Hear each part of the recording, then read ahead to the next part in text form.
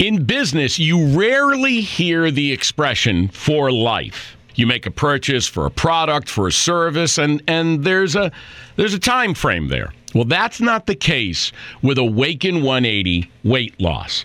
Allow me to explain. You know, a year ago, I started with Awaken 180 weight loss and had incredible success losing weight. But you can lose all the weight in the world and not keep it off. And what good is it? That's why I have support for life from Awaken 180. Yeah. I mean, I go back for check-ins and make sure everything's going smoothly. But if I ever had a problem, the counselors are there to get me back on track. Why don't you do what I did and call for a consultation? 844-346-1800. 844-346-1800 or go to awaken180weightloss.com.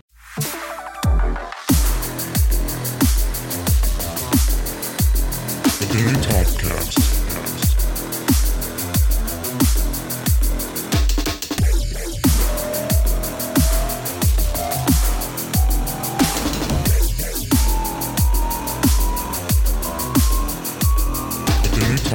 So I'm actually the president of the company now.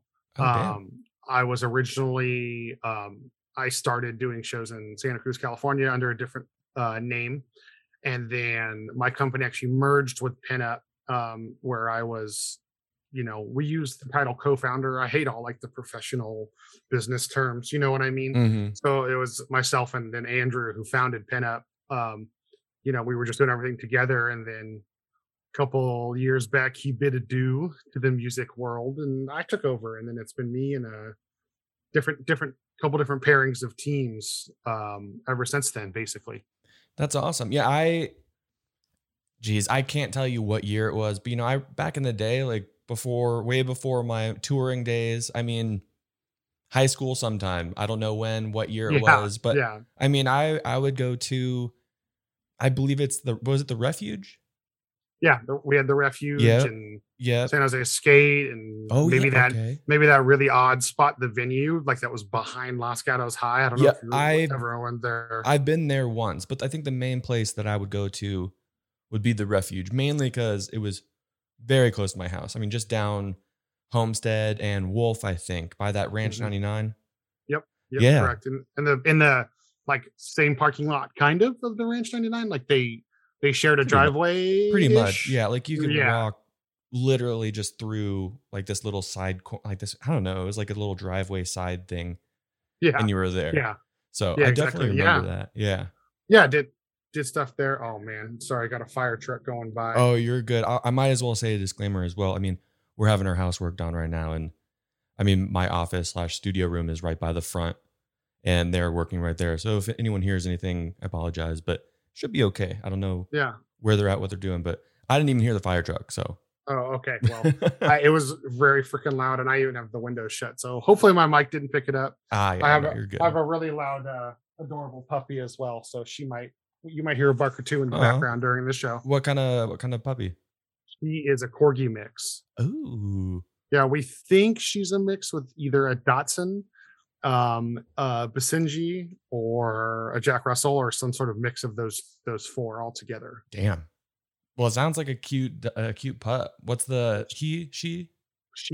Her name's Bowie. Bowie. Ooh, that's a good name. She has a really interesting split face. Like, you know how some dogs have like a little bit of white around like their eye, or like there's like her face is like half brown, half white, like right down the middle. Ooh, that's so cool. That's why we named her Bowie, kind of like to resemble the lightning bolt he used to paint on his face. Yeah, I was gonna ask, does it have any relation to David? Yep. So it does. That's awesome. Yes. Well, I personally think dog barks are always okay, to an extent. Sometimes if it's a cute little like woof in the background, like that's always cute, But like, oh yeah, there was one, I don't know when it was. It was somewhat recently. I had a podcast and we did it in our backyard just because I was like, whatever, like I want to have some fun. I want to have some drinks and just be outside and like, get the sounds of being outside, Luckily, we got some birds chirping and it was all nice, but there was this one dog across like the backyards where it was just the barking that you really want to stop. Like, hey, Yes. stop. But yeah, anyways, welcome to it for sure. But Yeah. yeah, pinup. That's crazy because when I was thinking about doing this, I was like, not sure what, talk about. Obviously, like the obvious of, both group kind of in the same town, doing basically, in the music world. And I immediately remembered, going to the Refuge and, just being kind of in that scene. I mean, I even remember at one point, what was it, Spotty? Yeah. Spotty, I was kind of buds with him and I would get these cards and like I had to try and hand them out to promote shows and, just trying to get in the scene a little bit just for fun. I don't know what my goal was because I don't think at that point I was like crazy into photography, but it just brought a Yeah. whole past, like things that you don't really remember about, but then like it just takes, well, you and me going on a podcast, but like, oh, they kind of unlocked the key of like remembering some of these things. I was like, oh shit.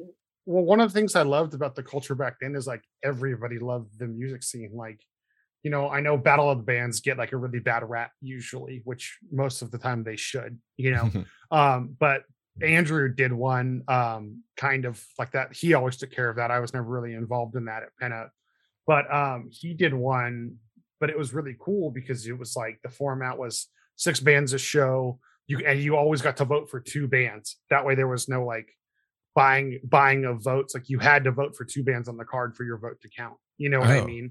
Okay. Yeah, it was a really interesting way to do it. So we would have like 2 metal bands, 2 pop bands, and 2 like punk bands or something like that. And so the next thing you know, you have like all the metal dudes, like they befriended one of like the, the more like emo or like, alt rock bands, and they're supporting each other at each other's shows, even though they don't care for the music. Yeah. Like the scene was so united, and it was like there was so many different bands. Everybody got along. Everybody supported the type of music each other played. It was just like there was just such a movement right after the explosion of MySpace in the South Bay, that was just wonderful, so yeah, that's probably why you were passing out flyers and helping here and there, because it was just such an awesome thing to be a part of. Like, I feel so blessed that's been my life since high school. You know what I mean? Oh yeah. I mean, I think one memory that stands out the most is, and like I said before, I couldn't tell you what year it was, how old I was. I just know high school. Mm-hmm. I remember Alan Ashby and I, of Mice Men Now, guitarist. Yeah. If you don't know who he is, if you don't, and you're listening to this, whatever, that's your problem. Him and he had a video camera for some reason. I didn't, which is also a weird flip, of the coin. But that is weird. Yeah. So we came from Alan's apartment and we went to the Refuge, and Alan had a camera. I was just with him to hang out, and him and I went to go see Jamie's Elsewhere. Oh yes, I remember that show. And that's, the band that Aaron Paul used to be in, which, of Mice and Men, they're both in Of Mice and Men. So it's kind of crazy how like him and we didn't know who he was. I don't even think we said hi, or we literally were just there. I'm not sure if they met or if we met. I couldn't really tell you, but I can definitely just, I don't know, that venue being there, I'm envisioning it now. It's kind of weird, especially going to that like side room where like everyone stored their gear. It was like the kitchen. Yeah. Yeah. We always called it, oh yeah. Yeah. Put your stuff in the green room. And the people would walk in and be like, oh, you mean the kitchen? Oh yeah. That room. I heard that place is no longer a venue though. Like okay.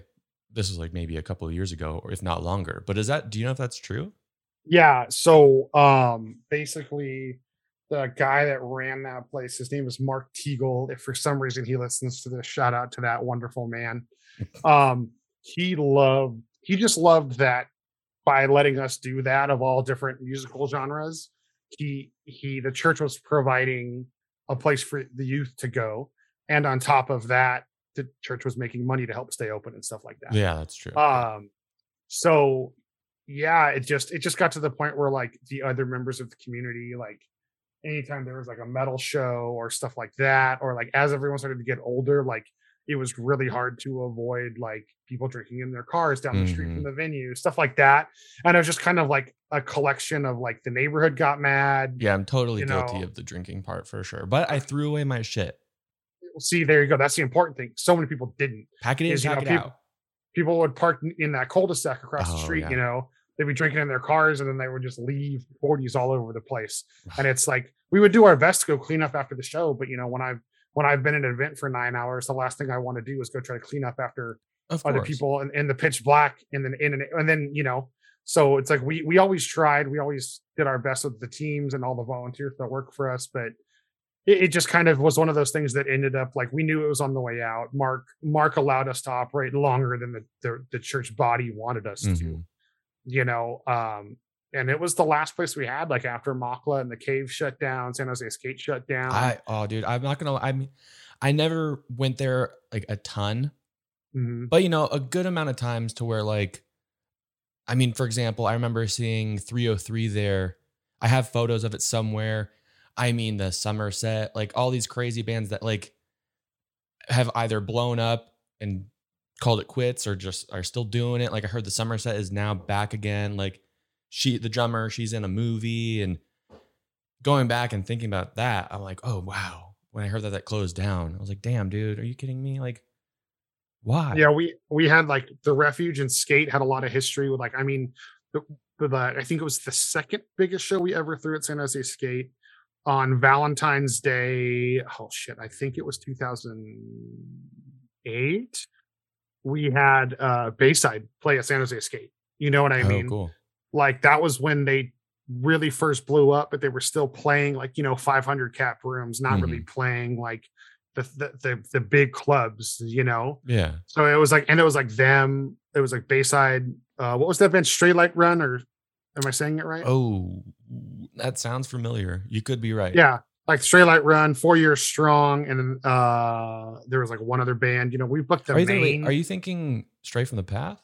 No, they were like the band you said after that made it kind of sound like that's kind of the realm you're thinking, but yeah. No, 4 Years Strong was definitely the heaviest band on the bill. Okay. Which Then you it's know, but definitely it not. was all other like, you know, like pop punk acts. Okay. You know, but like we did a lot, and like our scene, the Cave and some of the other rooms that us and the other promoters operated in the early years. You know, we booked a lot of like the MySpace metal bands before they blew up. You know what I mean? There's a lot of history in the South Bay area, especially there at the Refuge, man. And it's just like, I'm sad it's gone. But you know, just like careers and everything, every dog has its day, so to speak. Yeah. You know, like it shutting down really hurt the scene, but it really helped us push our boundaries into, you know, that was really the push that we needed to like not just be the guys that did shows in San Jose and Oakland. Yeah. Or sorry, San Jose and Santa Cruz, because after that we expanded to Oakland. From Oakland we did like more stuff in the East Bay and then into the peninsula, and then, you know, now we do shows basically everywhere in California except for Sacramento and San Diego basically now. Okay.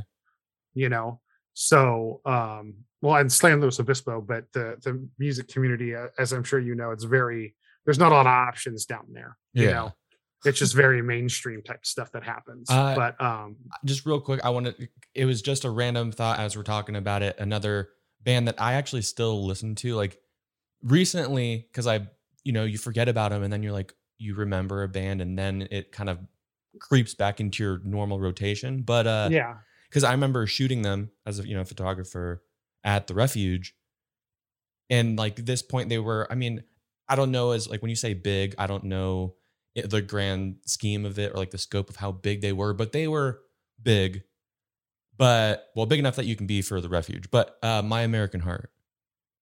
Oh yes. I remember that, dude. Yes, dude. That was one of those bands from back in those days that I wish, you know, kind of, I don't want to say stuck around longer. You know what I mean? There's just so many good bands from that era that there was so much competition that there was just bands that didn't stick or didn't make it. And it bums me out. That would be one of them. Yeah. But you know what? It's weird though. Every time, like every person that I feel like I'm going to show them a new band and it's like, hey, I'm going to show you this new band, or not new band, but like, got to show you this band. Or when I'm playing like throwback music, I'll put on My American Heart and they already know what it is. I'm like, What the fuck? Really? Oh, Oh yeah. I mean, good it's to know. happened like Good to know. a handful of times for Oh, sure. well, Eh, that makes me happy to hear. To be perfectly honest, because we worked with them quite a bit back in the day, from what I remember. And then Dustin, the bass player, he's in Dan and Shay.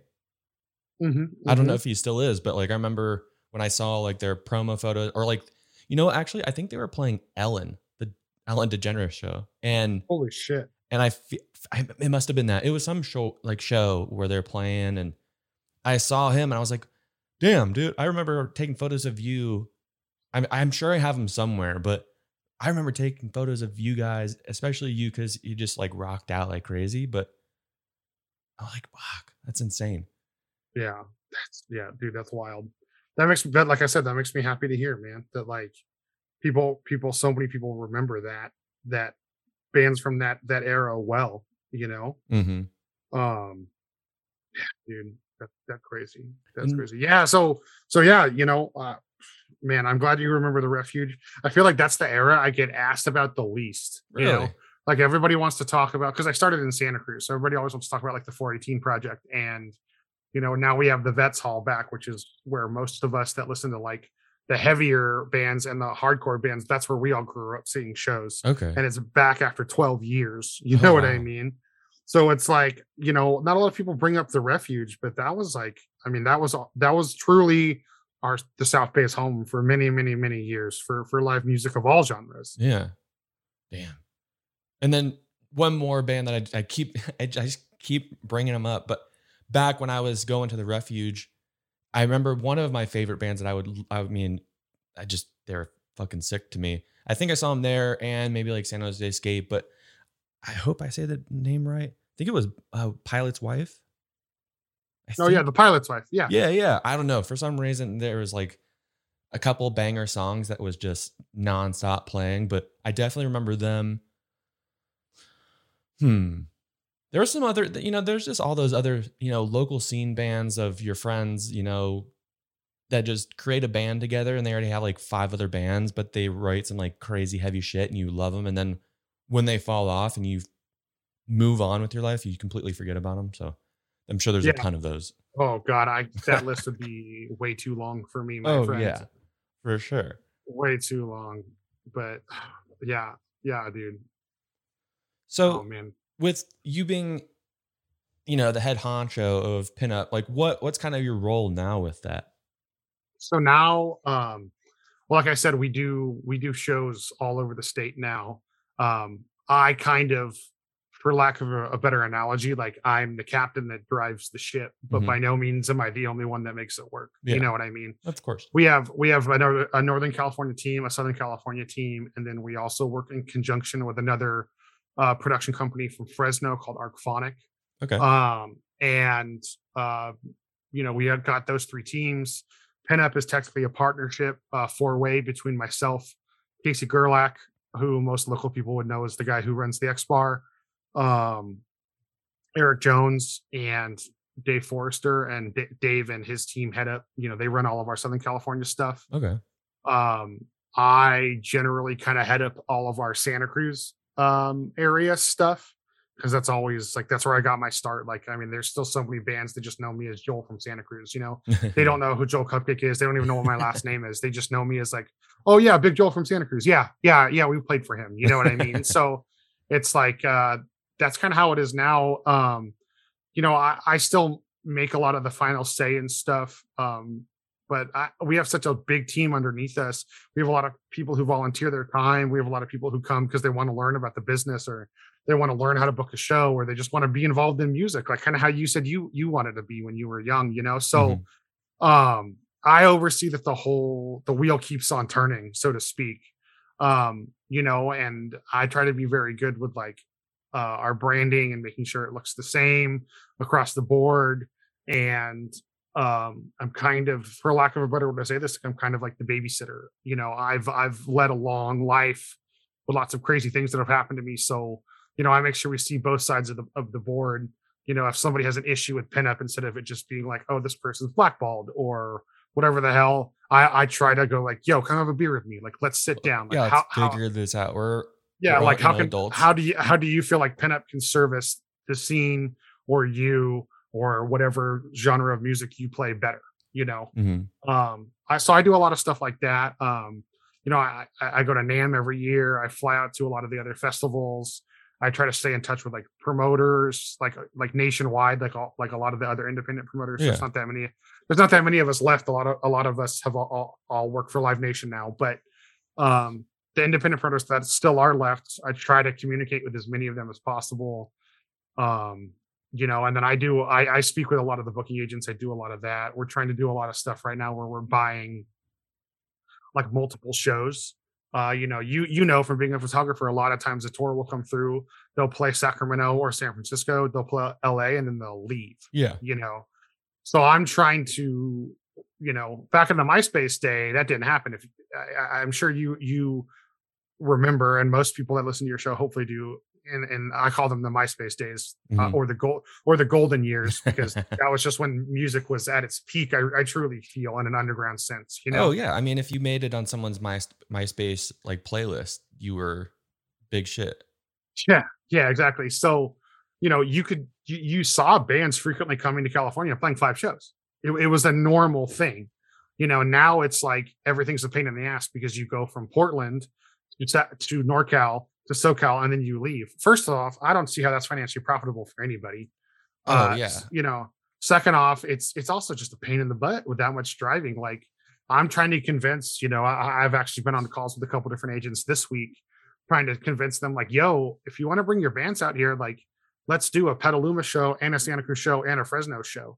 Like, yeah, you might make a little bit more money in Sacramento or in the city because it's a bigger market, but why not do that? Or why not come do Berkeley and Fresno? Or why not come do, depending on the genre of music, you can even do Berkeley and Santa Cruz and have two sold out shows. Oh, for sure. 2 hours apart. But so many people, aren't used to that or aren't used to how things used to be, and they're used to how things are now. So it doesn't happen. So that's something I've actively, oh God, so I don't know why that word wouldn't come out of my mouth. That's something I've actively been working on now is like, how can we, California is always going to be on the map as far as the music industry and tour routings go, but how can we make it better? Because there's so many people that like, work the 9-to-5s and live in a place like Fresno. And it's like, oh man, I would be bummed if I had to drive 2 to 3 hours for every single show I wanted to see, Oh, 100%. So yeah. I've loved, our partnership out there with Amric over at Arcphonic and his team. We work with Ernest up in Petaluma and Santa Rosa, like the North Bay, as I like to call it. Mm-hmm.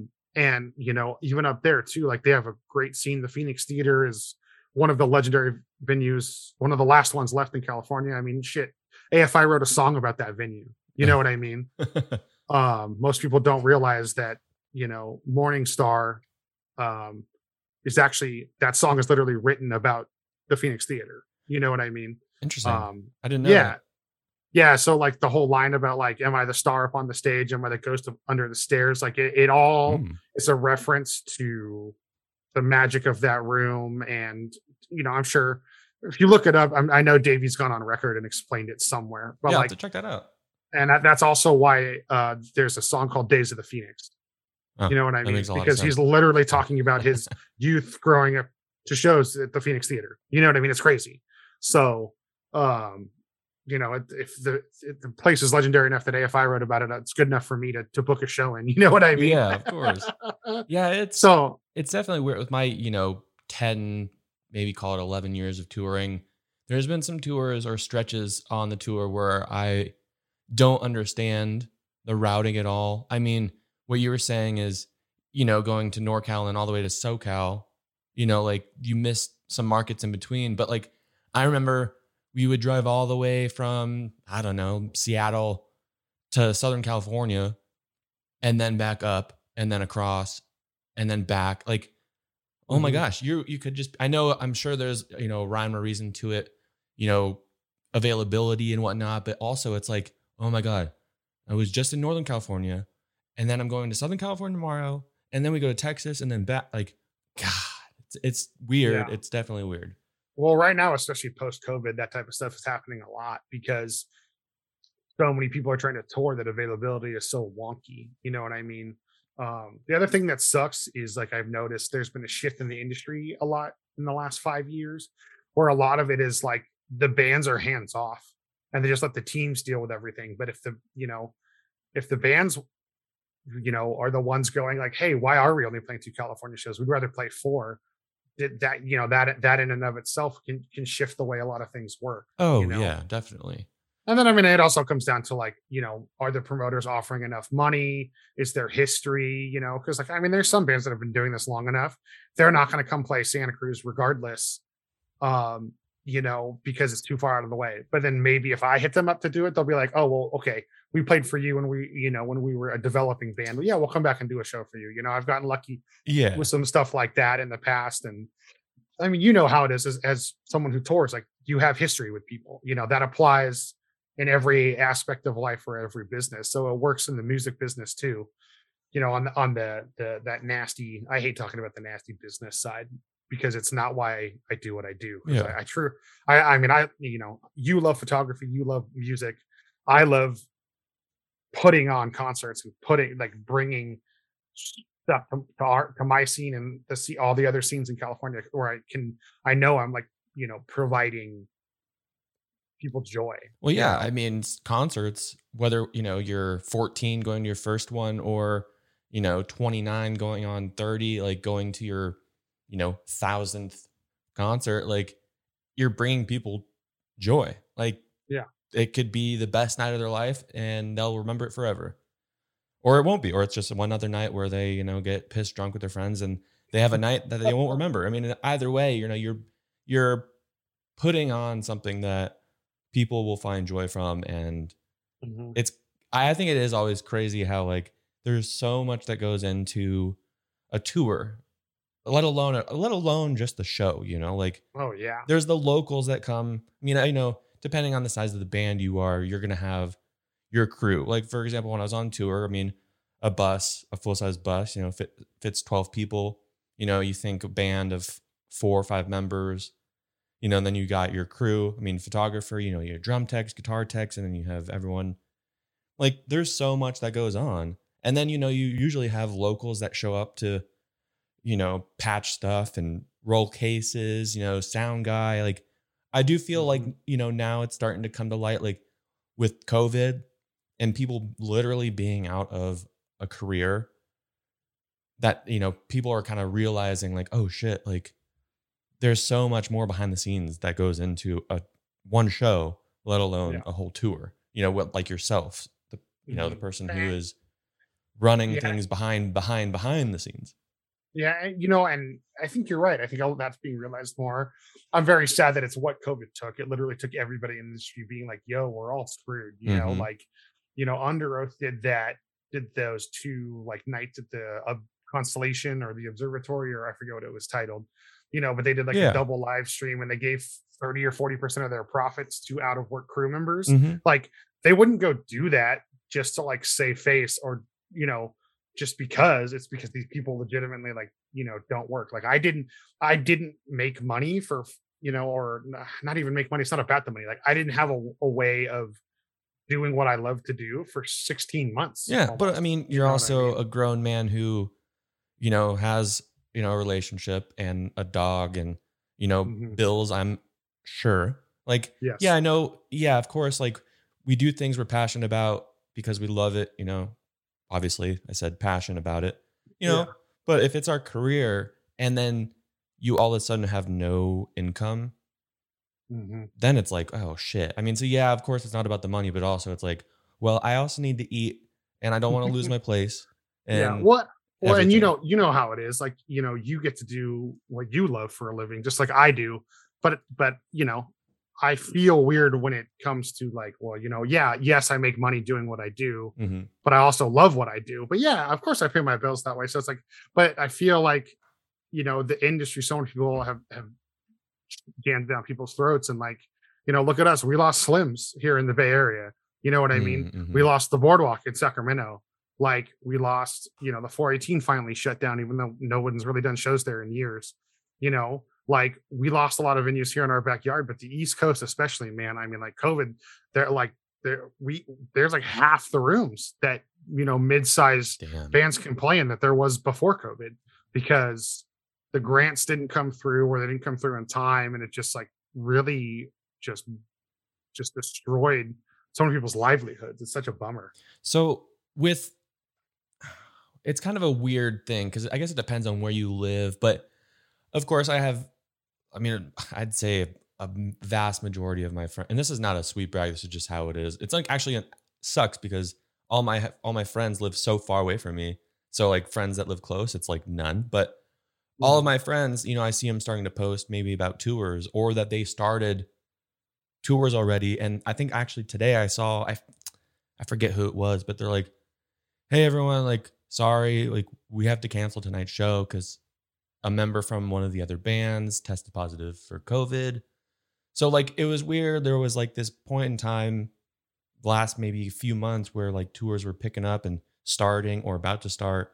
And there was hope, it was going to start. And then obviously the new variant, or whatever you want to call it, came out. Yeah. And, tours are starting to get canceled. Shows are starting to get canceled. What is your kind of like outlook on kind of where we're going to be end of this year, going into the next year? Like your own thoughts on it. It's so tough to say because like, I don't want to get political at all here. Oh, I mean, yeah, no, I just want, what you think of, well, where do you think regardless, a lot of people don't realize this. The music industry is largely unmonitored.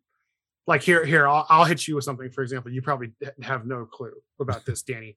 So technically in California, you are supposed to be licensed to be a concert promoter. Really? There are less than 10 people in the state that actually go through the government process of getting that license, Danny. No shit. And all of them basically work for like Live Nation or Bill Graham or Golden Voice. And then the other is Nick, the guy that runs the Hard Times. Okay. Who I is a good friend of mine. We grew up together. We do shows together. I'm actually not officially licensed. So like, just keep that in mind, with how the government just doesn't watch what we do. Like they don't care, COVID happened. Who got the money first? The fucking cruise lines and then the airlines. Okay. Why did the cruise lines need money? Most of those companies aren't even based in America, and they still got a bailout. You know what I mean? Oh yeah. So that just proves that we're last on the list. So unfortunately, I think with the COVID and the Delta or whichever I think that's it. They're already saying there's a variant past the Delta. Oh, of course. And that's going to happen. But and unfortunately, it's going to come down to a state by state thing. Like we have a show this weekend coming up. I have Terror, the legendary hardcore band playing, and they've already kind of told me like, or they're I spoke with their agent yesterday on the phone, and he was like, dude, every state is different as to like, are they doing refunds? Are they only allowing vaccinated people? Are they allowing vaccinated people and negative tests? Are they doing this? Are they doing that? Like some promoters are even requesting, hey, if your band's coming through, I need to know that your band is vaccinated or not. It's different everywhere. The problem is that there is no uniform way, because like if for example, we do shows in Fresno and we do shows in Santa Cruz. If you look at the political spectrum, they're the complete opposite. Okay. So I can tell everybody in Santa Cruz to wear a mask and I'll get a little bit of grumbling and that's it. Whereas I can tell everybody in Fresno to do that, and they're like, well, we're only going to do it if the county says we have to do it because you can't force us. And it's like, and at the end of the day, what I've been telling all the bands, what I've been telling people on both sides of the equation, of the political spectrum, I should say, not equation, is that we all need to do whatever it takes to keep doing shows, because the government's not going to help us. They don't give a shit. So if their regulations are you can do shows as long as everyone wears a mask, then I think for the next 6 to 8 months or however long this takes, we should all just shut up and wear our masks and be happy that we're not out of work. Yeah, and I think the least you can do, or the least you have to do, is wear a mask. Then shut the fuck up and wear your damn mask and enjoy some music. And everyone's arguing past that point. Like people are, I literally, like, I don't know if you saw my post 2 weeks ago, like I got called a fascist for saying that we were going to enforce certain things at certain shows in certain towns. And I was like, you know what?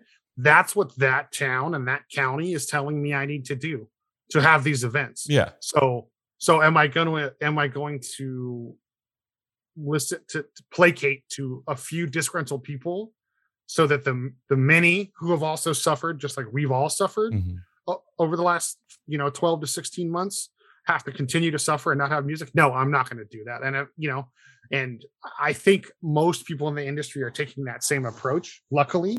I think it's going to be really interesting after October. I don't know how privy you are to like the Live Nation AEG politics. No, the only thing, well, not anymore, but I remember at the beginning, I bought some Live Nation stock and stuff, but now I let go of it. But yeah, that's the only thing I really know. But so as I mentioned earlier, like I'm pretty in touch with a lot of other promoters all over the nation, and basically like AEG and Live Nation are the measuring stick. And pretty much in October, at least in California, I don't know if it's going to be nationwide. Like, right now, I'm sure you see all the ads and all the flyers and all the posts like, oh, you can be vaccinated or have a negative test within 48 to 72 hours. A lot of people are going to get upset about this, but after October, that's not going to happen. Literally, it's going to be you're vaccinated or you don't get to have a good time. And that's not even a government thing. Like, that's what Live Nation and AEG are deciding to do. And like, no one's going to tell them no. And so, that's most of the promoters seem to be following suit with what they do. That's kind of how we're not entirely basing what we do off Live Nation. Like I'm in, for example, for like, our South Bay shows, like we're talking with the owner of the X Bar and the people who run Cornerstone and the people in Berkeley and the people who run Catalyst in Santa Cruz and the Civic Auditorium in Santa Cruz and the Vets Hall and the city of, the county of Monterey and the county of Santa Cruz. Like I'm trying to talk to everybody so that we're all on the same page, so that it's not like, I don't want one venue getting chewed out and suffering a loss of business because the other venues are more lax. Yeah. Because then that venue that's more lax might end up being a super spreader event, which I think that is still the term. Something like that. Yeah. Yeah. But then that could positively or negatively affect their business, Sure. So I think, in 2022, like I would love to see us turn a corner quick. I unfortunately don't think it's going to happen. Because so many music relies on the youth heavily and is seeing like we can't even have our education system have a unanimous decision across wearing a mask or not at the college or high school level, like it's different every state. Like this is all just gonna, I hate to sound negative, but I do think it's going to get a little bit more worse before it starts to get better again. I can agree with that. I don't know if or anyone listening know. I mean, I've said it on my podcast a few times, but I moved from California to Idaho as of recently, and I'm in Post Falls, and I'm like 30 minutes from the Spokane airport, so that's kind of where I'm at. I'm at the very top, 2 hours from the Canadian border. But so here, I've been here for well over a few months. I think I started my job. I've been at my new job for a little over 3 months. So maybe like closer to 5 to 6 months I've been here, I think. Yeah. I've only had to wear a mask twice since I've been here. And that was within like the first couple weeks. And that was at a Walgreens and Target. And since then, I've been to Target, no mask. Nowhere here you need to wear a mask. There's some people that do it, but that's just because they want to do it. But I think it was early last week I heard on the radio that I guess the radio station I listen to is based out of Spokane or somewhere in Washington. But basically they're saying that they're masking up again, Seattle or Washington in general. So yeah, they're saying that like Idaho is going to be like, no way. Like that we're not doing that. But I guess Seattle is. So it's crazy to see like the difference. I've been in California, Northern California for basically 29 years of my life. And then kind of going through the very beginning and worst parts of COVID in California and seeing how it was handled there and masks and everything. And then I come here, it's a totally different ball game. So like kind of going into you with dealing with all these different venues, trying to make sure every venue is doing, kind of the same thing in a way and trying to figuring it out collectively. I don't know. It's just very interesting. I kind of know where I want to go with what I'm saying, but I don't know how to say it. All I know is that it's weird and it's sticky and. Mm-hmm. Well, dude, even here in the Bay, it's weird. So like, I think I told you I live in Monterey now. Okay. Technically I live in Pacific Grove. It's right in between. It's wedged right in the middle of Monterey and Pebble Beach and Carmel, basically. Very nice. Okay. And we have, I think we're at like we're above the 70% vaccination rate. Okay. Which is not the best in California, but we're in the upper counties doing the best. Okay. We are the only county that doesn't require a mask mandate.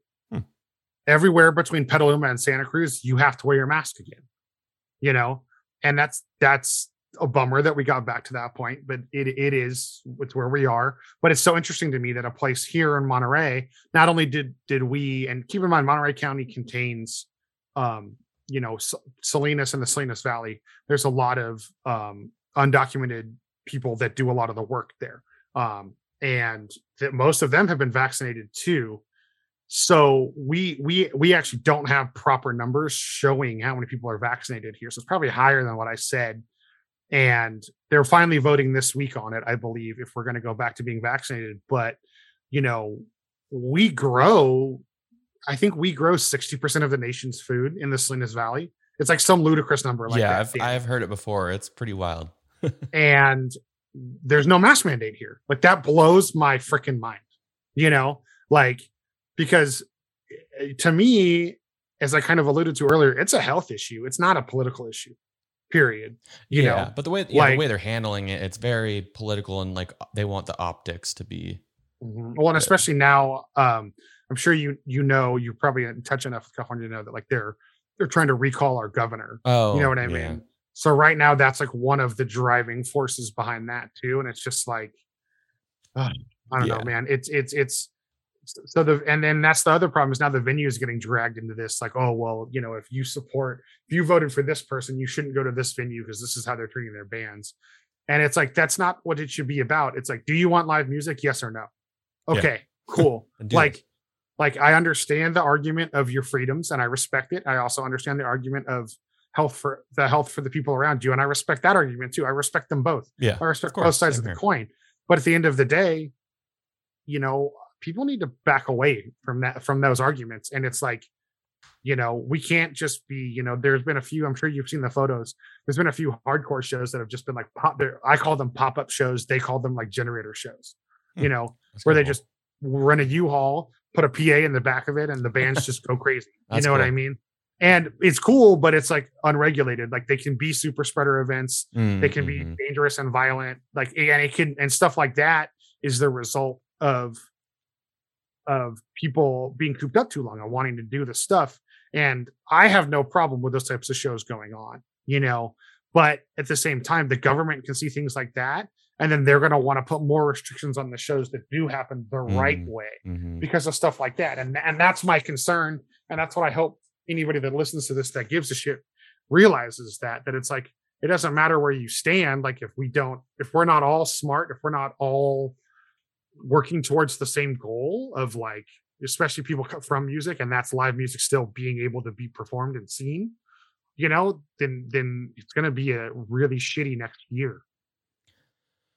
Yeah. Well, let's hope it just, well, you mentioned, probably going to get worse before it gets better. Hopefully not too worse, but I mean, time will tell. Hopefully, things will be good.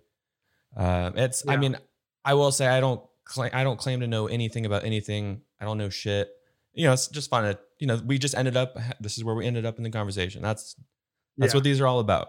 But considering that that's how these happen, I'm just going to change the subject completely because I feel like if we keep talking about this, I don't know enough to keep talking about it. Yeah, fair. And I'm sure people are fucking tired of this shit. Yeah. But and you know what? Let me say real quick. No, please. I'm sorry. I do want to say a positive note. Something that I've actually wanted to share with you an interesting statistic from the last couple of shows, because there's been a lot of like bigger shows the last couple of weeks in California. Is there's an interesting metric of people not showing up to the show but not asking for refunds, because there are still people that want to support live music and the bands that much. You know, like I had Turnstile last week.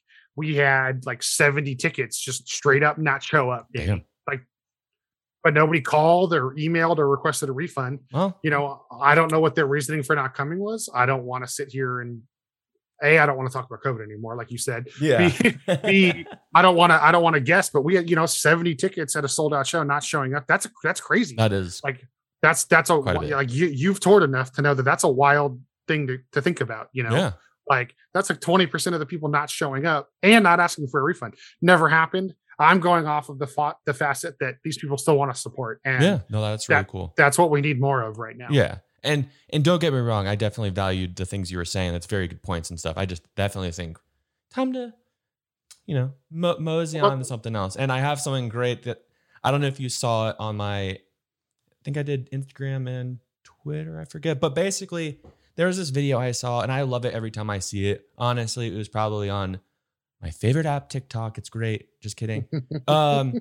There's like a video, someone rigged up their house lights. Like you can have like the LED lights underneath your cabinets or something like that. So they have it rigged up to their alarm system. And basically when it gets triggered, the lights turn red. And I believe they have a song that's like, what is it? Let the Bodies Hit the Floor. So Yes. I did a poll, and I just took a few because there was, a good amount. I only took a few, but I want to ask you the question.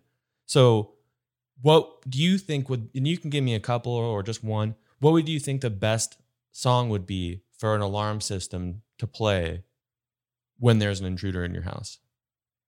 Oh man, I'm gonna go with fucking rest in power to the homeboy fucking DMX, dude. Oh, Just dude, imagine you break into someone's house and all these bright lights turn on, and the first thing you hear is DMX on you. Stop, drop. Just Dang. imagine that. You know what I mean? Like, dude, that'd be sick.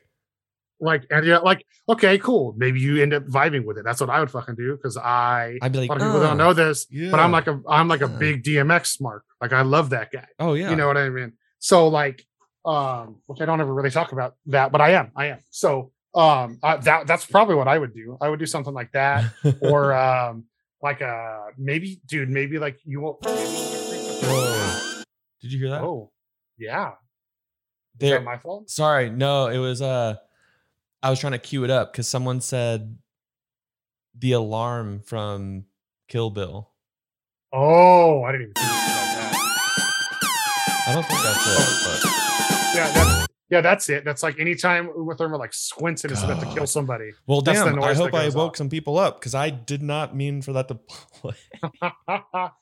Yeah, something like that would be creepy. Or But even if DMX, you wanted dude. to, Fuck. dude. The other thing you could go, bro, is you want to creep the people out. Ooh. You do like weird earthy color, like low color lights, and then just imagine you start with Voodoo by Godsmack, bro, with like the humming and the tribal drums, dude. That freaked me the fuck Dude. out, dude. I think hold on. I'm trying to find it here. Here, while I find it, I have, okay. So the one I just played. So the person just said the alarm from Kill Bill.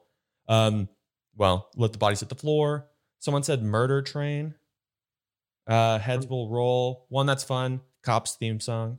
Oh, But hey, yeah. just because I was remembering something. Originally, when I heard when I just played the Kill Bill thing, I was thinking about the whistle. Shoot, how'd it go? I can't really whistle that well. Oh yeah. From But- that Bill does, or no, not Bill. She's walking down the hall with the evil Yeah. bitch. I forget. Eye patch lady. Yes. God, why can't I remember? I need to rewatch these again. It's been too long. But yes. anyways, I was thinking about that, and then something better came out in my mind. There's two different ways you could probably go, or a few. You can go with like the DMX, or like Let the Bodies Hit the Floor, something like very intimidating. Mhm. Or you can go shock factor of like sirens and, horns and whatnot. Or I feel like you can go super creepy. So what about, hopefully it plays correctly. Oh, that's a commercial. Sick. Damn, dude. Commercials, YouTube. I mean, I love YouTube, but also I know, right? killing me. Here we go. If you see creepy, I got one thing that comes to mind right away. Here we go. Oh, tiptoe through the window, by the window. What is this? Broke in someone's house and this. Yeah, that's like some Fallout shit. Thanks. You know, the other thing I was thinking that would be freaky as shit. Did you ever see that movie, The Fourth Kind? Oh, I think where I people did. where people wake up and see owls at 3:33 a.m. every day. Yeah. Okay, so remember at the very end of that movie, there's like footage of the lady being possessed and floating in the air, and she's screaming ancient Sumerian at them. Jesus, that would be. Imagine you break into a house and that's all you hear. Is someone like basically like chanting at you and screaming at you in like some ancient language you don't understand.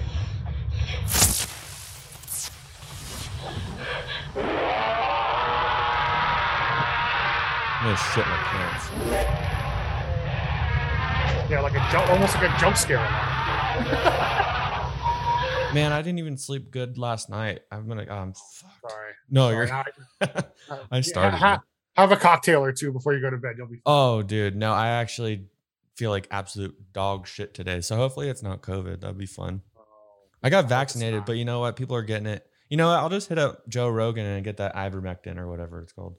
Oh my god, let's not even get me started. Turn with into that a fucking horse. Yeah. Anyways, so yeah, I don't know. That'd be fun. I do have LED like under cabinet lighting. Maybe I'll try and rig it up. That'd be hilarious. That would be hilarious. Ooh. Speaking of LED under cabinet lighting, did you? Man, it was a couple years ago. I wish I had a linkage to it to show you. There was this some of the best marketing I've ever seen for those LED products. Do you remember a couple years ago when they first broke out, like all the color changing shit, and you could sync it up? Oh yeah. Somebody was selling it was a ball. It was like an orb that you would keep like, I'm going to age myself here and say on your mantle. For you young kids that don't know what that is, it's like the top of your fireplace that underneath your TV, like the ledge right there. Mm-hmm. And it was marketed as a notification ball, but it was funny because the example, like the ad I saw that always stuck out in my head is like, so say your food is being delivered. You have it blink this color. You have, someone's calling you, it pulses blue. The girlfriend texts you, it flashes bright red because you're in trouble. You know what I mean? Like something like that. Yeah. I was like that. Man, I wish I remember what it was called, but it was like specifically marketed as like a notification LED thing. And I was like, I always just thought that it was hilarious. And now that I remember people thinking that technology was silly, and now especially with like streaming and everything like that. Technology is people love it, dude. I mean, I love it. I have Christmas lights here around my desk, and then we have LEDs all around the TV and stuff. For like when we want to watch a movie and we want light on, but we don't want some blaring white light, Oh, for sure. Oh yeah. I mean, that's on my list. I mean, I'm still in the middle of kind of pimping out my office / studio space because I mean, I have to have it workable for just work, but I also need to make it for my podcast. I need soundproofing and everything, but I want to get some LED lights and just a bunch of cool shit. I don't know. Yeah. There's so much that I want to get. It's ridiculous. It's going to be so much money, but piece by piece. Yeah. Well, you could get a good setup, then you could start putting the episodes on YouTube as well, or even like that's the plan. Twitch streaming the episodes. That's or YouTube. You don't have to. Twitch is not the only streaming option these days. But yes, you know what I mean. Yeah, that's why I started doing these video clips here and there. I got to just figure it out with like the long form because my cameras, they don't shoot longer than 30 minutes. So I think I have to eventually I have to probably get a bigger computer. That's definitely on the list. But, then I got to run HDMI from my camera to my computer so I can, hook it up to, a stream thing where I can record longer just so I can record. And then, I'll put it on YouTube and whatnot.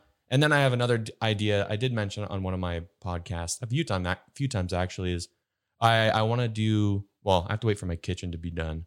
We're waiting on like the backsplash, but film like a fun like cooking show where I just like crack beers and just talk stupid shit and cook like, dude. I mean, random, like elevated ramen is the thing I usually just say for fun. Like, You are speaking my language. I love watching stuff like that because it's like funny, kind of laid back. It's authentic, but then Yeah. like you get the most unique ideas from people who aren't even like famous chefs. You know what I mean? Like I love watching cooking streams on Twitch and YouTube. oh yeah, And I think it's hilarious. yeah, one that, I mean, I'm gonna be my own self, of course. You know, I'm not trying to bite anyone or do anything like crazy. Mhm. I mean, I'll do what I can. Who knows? I'll try one, and if it doesn't work, I'll try something else. But I kind of have the idea of something. You know who Maddie Matheson is?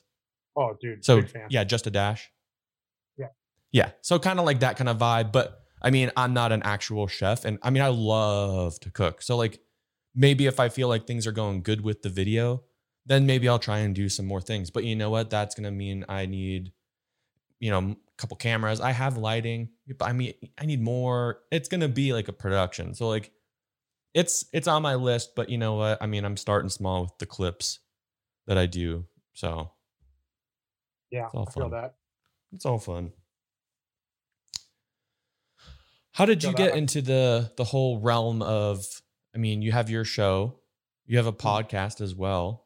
I mean, Yeah, so I have a YouTube channel, which is just Joel Cupcake Live. I haven't done too much lately because just straight up the music business is back. So I've been focusing on getting my life back together. yeah. But yeah, well, when COVID happened, it was just kind of like I needed an outlet, you know. I've always been a YouTube person. I've always enjoyed the medium or the outlet or whatever the hell you want to call it, like the platform, I guess, you know. I got into that. I did some stuff that it was like just some like little 15-minute videos of just like self-teaching or stories from the music industry, stuff like that. Then I had a couple friends hit me up that was like, yo, bring me on your show, interview me. So I kind of switched to that format just because I had fun. Like I think my biggest thing I hate is like, you know, you go Google, for example, bring me the Horizon, you know, bring me the Horizon interview. It's all the same bullshit. Yeah. Like I don't enjoy that. So like, you know, the format I've always used is I have these people on my show, you know, I've had guys from After the Burial, you know, Spite, lots of the upcoming like metal bands, and already established metal bands, and you know, Kaylee from Rivals, and then I've had a few like artist managers. I've had a wrestling promoter. Like I asked these people, like, how did you get started? Like what's like, I don't want to know about the next record your band's putting out. I want to know 15-year-old you, like what song did you hear that made you want to play music for the rest of your life? You know, like I literally make people walk me through their like history in music, like, because you know, that's, to me, that's always been my connection with a band or you know, a wrestler, because I'm a big wrestling nerd. You know, like I love the character, not just the music. You know, like if I listen to a band and then I meet them and they're assholes, I will not listen to the band again. Just straight up like that. But that's just a personal thing for me. No, I mean, you know, I could say the same for a few things. Yeah, sure. Exactly. Yeah. So I started doing that. I have a few things. I'm going to start doing some more like solo episodes. I have some fresh content I want to do. I got a little burnt out because I was doing like 2 episodes a week for a minute. You know what I mean? But I was having fun. So that's kind of taken a slower burn seat. And then I have another podcast I do called Pex Pals, which is about the video game Apex Legends. I've been a gamer since I was a baby. You know what I mean? And I have a buddy, and we play that game a lot. And we have a lot of friends who play that game, and he just kind of hit me up for fun. He was like, yo, I love your show. Like, let's just do a show about video games. And then he was like, you know what? You and I both play this game almost every day. Like, why don't we just do one for fun? Yeah. So I started that. We only have 23 episodes out. We've already cleared like 3,500 plays. Right on, dude. We've already charted in a couple countries. It's like mind blowing, man. That's cool. Like, congrats. Just thank you. It's just, I'm just doing more stuff that I love, dude. And other people seem to be digging it. So I've been doing that. And then I'm also an ordained minister. Oh, shit. So it's also kind of a like, hey, here's me putting myself out there on the internet. The other thing that, you know, I think you can understand this subject better than most because of your involvement in the business. You know, a couple of years ago, I had somebody tell me, like, we were hanging out somewhere and I made a joke with them, and then we were going back and forth, and basically he told me, he's like, yo, like, you know, I used to not be able to tell if you were being pinup Joel or not. And he's like, you're a really fun, like unique person. Like, I'm glad we've gotten to know each other. And I was like, what do you mean? Because to me, I'm always just me. Yeah. You know what I mean? And I guess it's very easy for, I know there's been some people in the past and still currently that like look up to me and what I do for the scene and shows and stuff like that. And then there's also like some people sometimes at the show, like I'm the one putting on the show, which means I'm the authority figure, so I didn't realize that so many people they see Joel from Pinup and then they see Joel Cupcake and they don't associate the two with each other. Okay. And like that bummed me out straight up, if I'm being real with you. Yeah. Like that bummed me out. Like, because you're Danny Todd, but like I know more about you as a person because of our interconnecting friends than I do as Danny Todd. Danny Todd, not Cod. Now I'm just picturing you as a little fish. Shit. No, sorry. No, you're good. You're good. But I know you more as that person than Danny Todd, the photographer, even though I'm fully aware of your work and I love it, okay. So it's like, that was kind of the other reason I started to do a show. And, also, like I told you, I'm an ordained minister, halfway through COVID, I got Bell's palsy. I've almost died twice, once on tour, once from real life, some real scary shit. I have a lot of stories to tell. Like, one of the reasons I was excited about being on your show is like, you and I are like self-made people in the music industry. And that doesn't happen a lot. Like, you go to these music conferences and they're like, move to LA and get a degree in music business, and then just keep applying for internships until you get one. Do the unpaid internship for a year or two, and then apply to, ABC Records. Like, go somewhere huge. Yeah. It's like, do you know how many people get their start in the music industry not that way? And there's no light, there's no love for those people. Oh yeah. I mean, I have to beg to be included at conferences, Danny. And I don't know if you know this, I am the second oldest independent promoter still left in California. Well, shit. Like, I've been doing it 16 years now. Eddie Numskull is the only person been doing it longer than me at this point in time, on a regular basis. Like, there's a few other people, like Church of the Eighth Day, which they only do like black and death metal in LA. That's Daniel. He's been around, I think, the same amount of time as me. But like, Eddie and I do shows all over the entire state of multiple different genres. We don't just stick to one genre type, and it's like, I have to tell people that, and they're like, oh, okay. Like, yeah, we'll see if we have room for you on like a panel. And I'm like, and then I go to said conference, and some of the people I have on these panels, I'm like, this doesn't apply to anybody that wants to learn how to be a promoter, or, you know what I mean? Like, I don't know. So that's kind of why I got started just doing my own show. 'Cause I feel like I have a lot to say, and I love the sound of my own voice. Unfortunately, it's a blessing and a curse. It is kind of weird, right? I mean, I'm still getting used to the whole podcast thing, and I'm, this is episode 132, I think. So it's, it's all a learning progress. I'll never be done learning about it and getting better. And I mean, I know nothing about audio, technical stuff, but I'm learning. There's a lot of stuff I know now that I had no idea. I mean, I started with this actually. I bought that. I think you're using that now. So you're due for an upgrade on mics, my friend. Which is a great mic. I'm not knocking it. Robbie has it as well. I need a better one for sure. And like my inputs are going out, and it's like the one where it's like the plug and play. Like, there's not even firmware to make it work more efficiently after 2 years. You know what I mean? Yeah. Like, I know exactly what you mean. But it's a cool progress. I mean, not only do you get to watch your content grow and your listeners, and obviously, like anything, there's dips, there's the highs and the lows, and it's all about trying to get past those while still trying to maintain excited about the next episode or learning new things to make it better, instead of quitting. So it's all fun, and it's cool to talk to another person like yourself that does that as well. So Thank you. Yeah, dude, it's I love it. And the funny part is, I was gonna say what you were just everything you just listed off. I actually don't edit my shows because A, I don't have the technology, but B, I love talking and telling my stories. and I know I just made the joke that I love the sound of my own voice. I hate the way I sound on recording. So I don't edit anything. I literally just record everything and post it. Oh yeah. I mean, unless I hit the mic really loud or something like that and I write down where it is, maybe I'll do that. Or if I say something, which I don't think I've ever done, and no one's ever asked me to cut something out. But yeah, all I really do is or like if I throw like a mid-roll ad or something like that, I'll have to throw those in. But the only thing I do is, edit a little bit as far as like denoise, stuff like that. Especially with the new office, it's a little reverby, it bounces off a little bit, but that'll change once I get more things in here and whatnot. But I mean, I barely touched the thing, just a few plugins that are all basic. Intro, outro, export, throw it up. Let's go. There you go. That's what I love.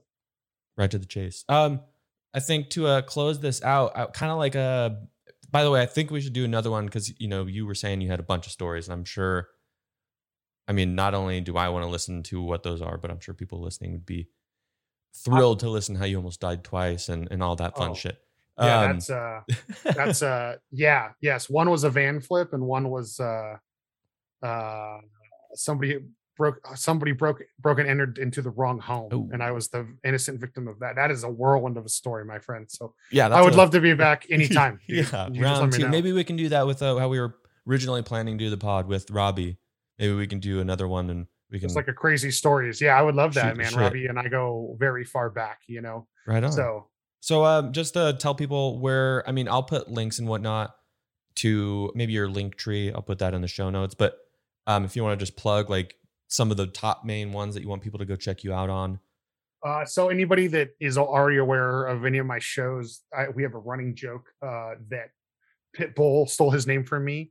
So you can literally just look up Joel Cupcake. You can literally Google me, and I'm like the first 8 things to pop up. I did do that. It is. I think your Twitter shows up first, I think. Yeah, probably. Yeah. So yeah, I'm literally just at Joel Cupcake everywhere. On Facebook, I'm Joel Haston. If you are interested in my video game podcast, it's just at Pex Pals Podcast is the handle everywhere. Our website is just www.pexpals.com, and the Joel Cupcake Live, that's my YouTube channel. That's the URL, just youtube.com/Joel Cupcake Live. That's really it. I work, the company I run, Pinup Productions. You can just search that on Facebook anywhere, or it's www.pinuppresents.net, and for the show stuff. And we also have an artist management division and all that as well. You can just Google it. It's Pinup Artist Management. We do a little bit of everything. So right on, dude. Well, Joel, thank you again for hopping on the pod, and we'll get scheduling on that next one because that'll be fun. Anytime you want to have me back, and I would love to have you. I'm gonna kick my show back up into gear actually probably like next week or the following week. So I would love to have you on my show. Soon, dude. Sir. Honestly, you got my number. Call or text. Well, don't call me. Text me. I'm bad at. I don't like talking on the phone, which is weird. Hate talking on the phone, but I have a podcast. It makes no sense. But you have my number. Okay. I'd be more than happy to jump on your podcast.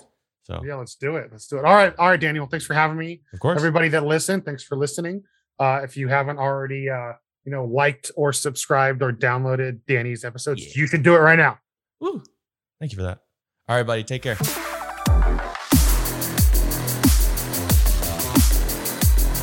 Daily Podcast.